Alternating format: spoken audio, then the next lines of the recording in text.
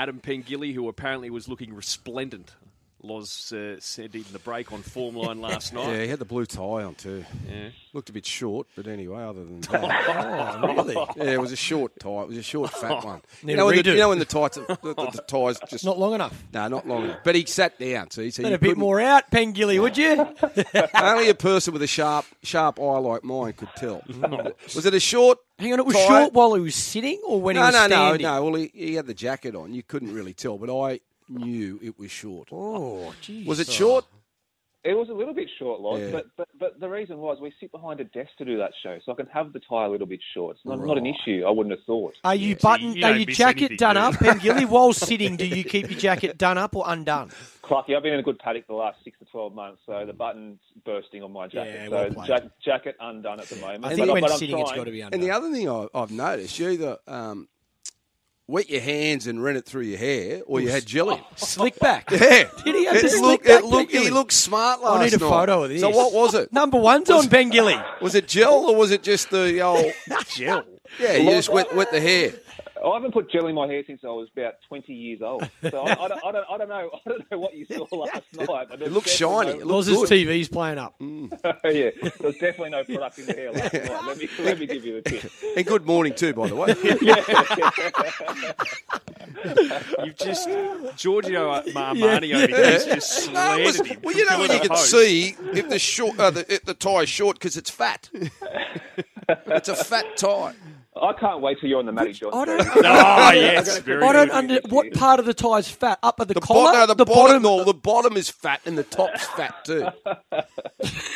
So you can always tell when someone's got Pengilly's wearing an overweight tie, you reckon? The tie's been in a good paddock. Mate, I'm telling you. I notice these things. A lot of people don't, but I do. You've got to be paranoid now, Loz. Yeah. Yeah. See how hard he's looking at himself before he does it next time. There's always someone watching at him, remember? Yeah, well, it makes 5 people now. Yeah. Now, Adam, the Dragons was talking the other day about how sort of everything's got to go right. Well, not much is going right for them in the pre-season, is it? And, well, there's already the issue with Junior Ramon, who has been stood down under the NRL's no-fault stand-down policy. And, well, obviously a player's or a person's health's more important than anything, but just from a footy sense, they've now lost Cody Ramsey from the season. Yeah, this was the big news this week, wasn't it, Jared? And I can't say it was entirely unexpected because a lot of people knew how serious this illness was he's contracted. And the Dragons obviously announced he will not be playing at all in 2023. And I think it's fair to say that he's going to face an uphill battle just to play footy again, full stop, given the seriousness of this disease. So it's just horrible, horrible news, isn't it? And just shows how fragile life can be sometimes. It came out of the blue, obviously, a couple of months ago. He spent a lot of time in hospital. At the moment, he's out and about and spending a little bit of time around the group, but it's quite a serious illness. And it's just such a shame for him and his family, given how much work he put in to get to where he was last year. And I thought he was one of the Dragons' best in the second half of last season. Like I know there's a few doubts about him playing fullback on a full-time basis, but I thought he was great in the 10 or 12 games he played at the back there last year. And obviously he's going to be in a battle with Terrell Sloan for that position heading into this season, but unfortunately he's been ruled out of that. So when you talk about the Dragons, they've had a very, very difficult off-season. I don't know if you guys have spoken about it yet this week. We chatted about it on the summer show as well last December about that survey they put out about asking their members if the club should be renamed to Greater Sydney Dragons or the Southern Dragons or just the St George Dragons. So when you throw that into the mix as well with the Junior Amone stuff, Cody Ramsey, geez, it's difficult to see how they're going to perform well on the field in the first few months. And Loz, I'll go back to the point last year. Like Ben Hunt played absolutely out of his skin last year. I thought he was right in the Dalian picture, obviously. I was surprised he finished so far behind Nico Hines, to be fair. And they still didn't make the finals. So how are they going to make it this year? Yeah, I'm worried about the Dragons this year. I'm really worried about how they'll go. But can I ask, mate, with Junior Ramon being stood down, and we don't know how long he'll be stood down for, and with Cody Ramsey out for the season, where does this leave the Dragons in terms of salary cap? Do they get relief on their cap with these two players?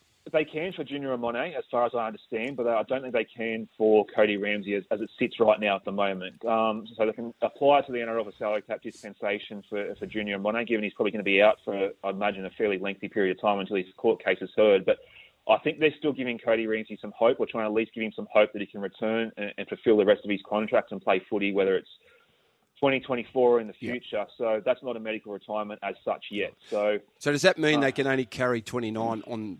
As it stands at the moment, that'll be the case. Right. But you know Loz better than anyone. Like it's late in the season. Like the markets, most teams have got their squads and rosters all settled. It's hard to bring someone in at this late notice, and especially to replace a guy who was your starting 5'8" in Junior Amone. I know they've got options there with Jaden Sullivan and potentially Moses Mbye to fill in there, but you're not going to get a whole lot of quality. You wouldn't have thought at this stage of the season, so close to round one. No, exactly right. Do you know much about this trial game tomorrow? No, I don't. Haven't heard much about it. I must admit, I'm still on leave from the Herald at the moment, so I haven't been making too many phone calls. But obviously, both clubs have seen an opportunity to try and get some minutes into the legs of their players, given they have a pretty light schedule in the first couple of weeks, with both of them having the bye. So we'll be keen to see how heavy they go. And I don't know what coaches are going to do with these pre-season competitions. Well, I think I do know what they're going to do. Like I know that NRL is dangling this $100,000 carrot in front of them, but there's no way they're going to be risking their stars like they usually do. And particularly in the first trial. So, good on whatever team ends up winning this competition under this format with all these different point scores and points for offloads and line breaks and all that. But I don't think it's going to change the coach's plan of resting most of their high-profile players, putting them in cotton wool, and just trying to get them ready for round one. What's the latest at the Dogs, buddy, under Cameron Ciraldo? Who's going to play fullback? Interesting story, Clarkie, this week, that he's looking at Hayes Perham, this recruit they've got across from Parramatta, who spent a couple of years at the Warriors as well, to potentially fill that number one position. I just would have thought that Jake Averillo would have been the ideal guy to fill that fullback position, given he played there for the majority of last season. And to be fair, I thought he did a pretty good job in the second half of last year. But to me, he still looks like Jake Averillo, a perfect number 14. He's a guy who can fill a number of different spots in your back line. He can play halves, he can play centre.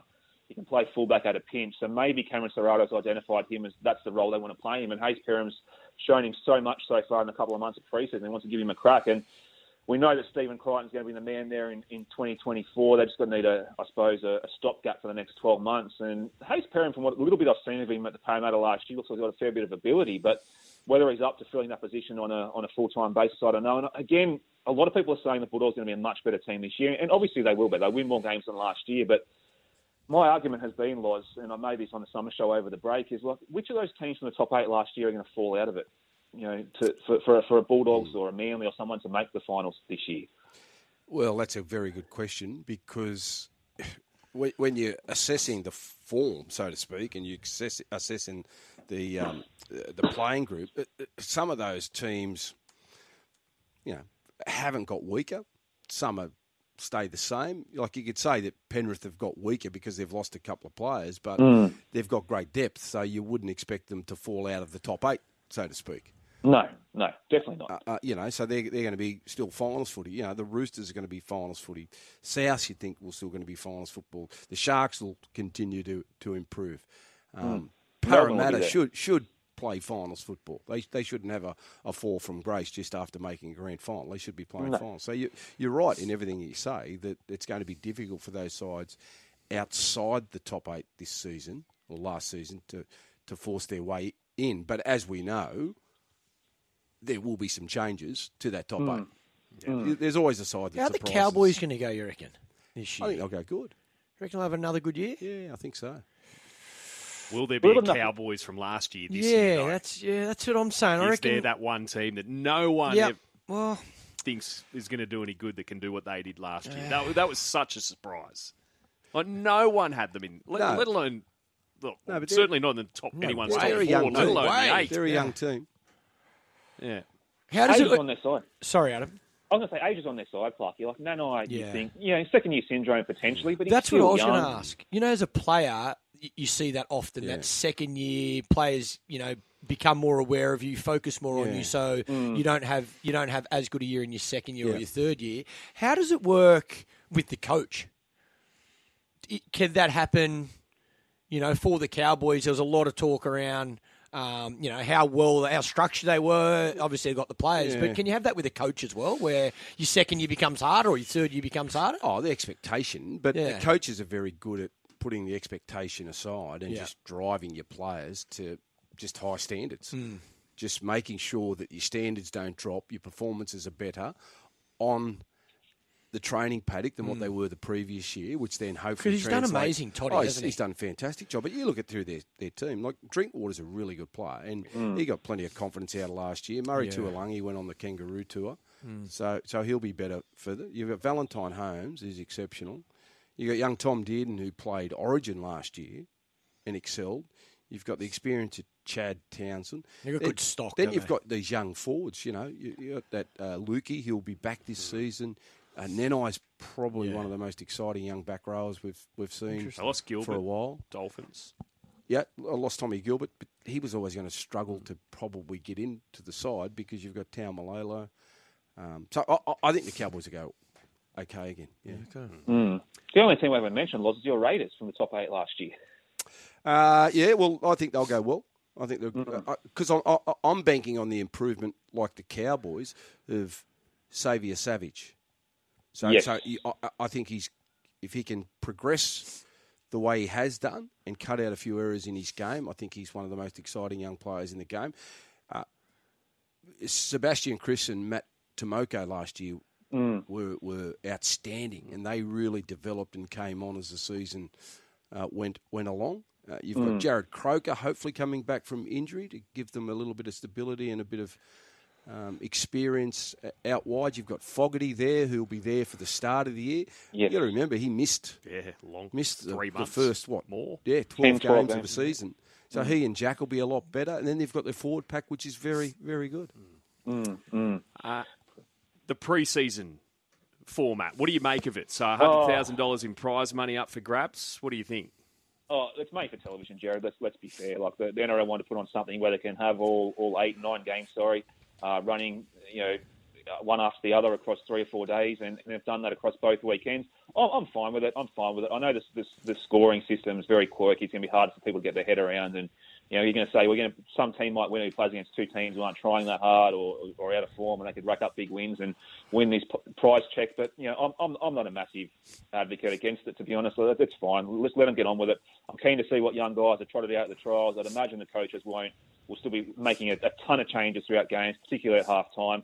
Just keen to see some footy back. So I'm sure whoever team wins it will be happy. I know the chief executive and the board will be laughing at $100,000 going into the bank. But let's just see some footy and see how it plays out. All right, let's talk some racing. The Expressway tomorrow at Rose Hill. Have you got a best bet or two for us? Yeah, that Expressway Stakes, Jared, I think it's a race in 2. I know Loz has gone with Golden Mile to win. I can't argue with that. I've tipped Forbidden Love on top on form line last night. It's purely because it's going to be a drying track and she might be able to pinch a bit of a break at the top of the straight given where she'll be in the run. But I can also see Golden Mile running over the top of her. I think there's 2 value plays at Rose Hill there tomorrow. Race 10, number 1, Super Pursuit in the last has been really good, I thought, in 3 runs back this campaign and a couple of races behind I Am Me. He drops down in grade, and he was a huge price early this week. He opened up $34, getting much more into his right price at the moment. So I have something on him in the last. And I thought race 3, number 9, Daytona, coming back from the Gold Coast, was also another horse at double figures who could feature. He was a little bit unlucky up there on the Gold Coast, travelling wide, and got his tongue over the bit. And his 2 runs before that in Sydney I thought were quite acceptable. So in a pretty even race, happy to have something on him each way.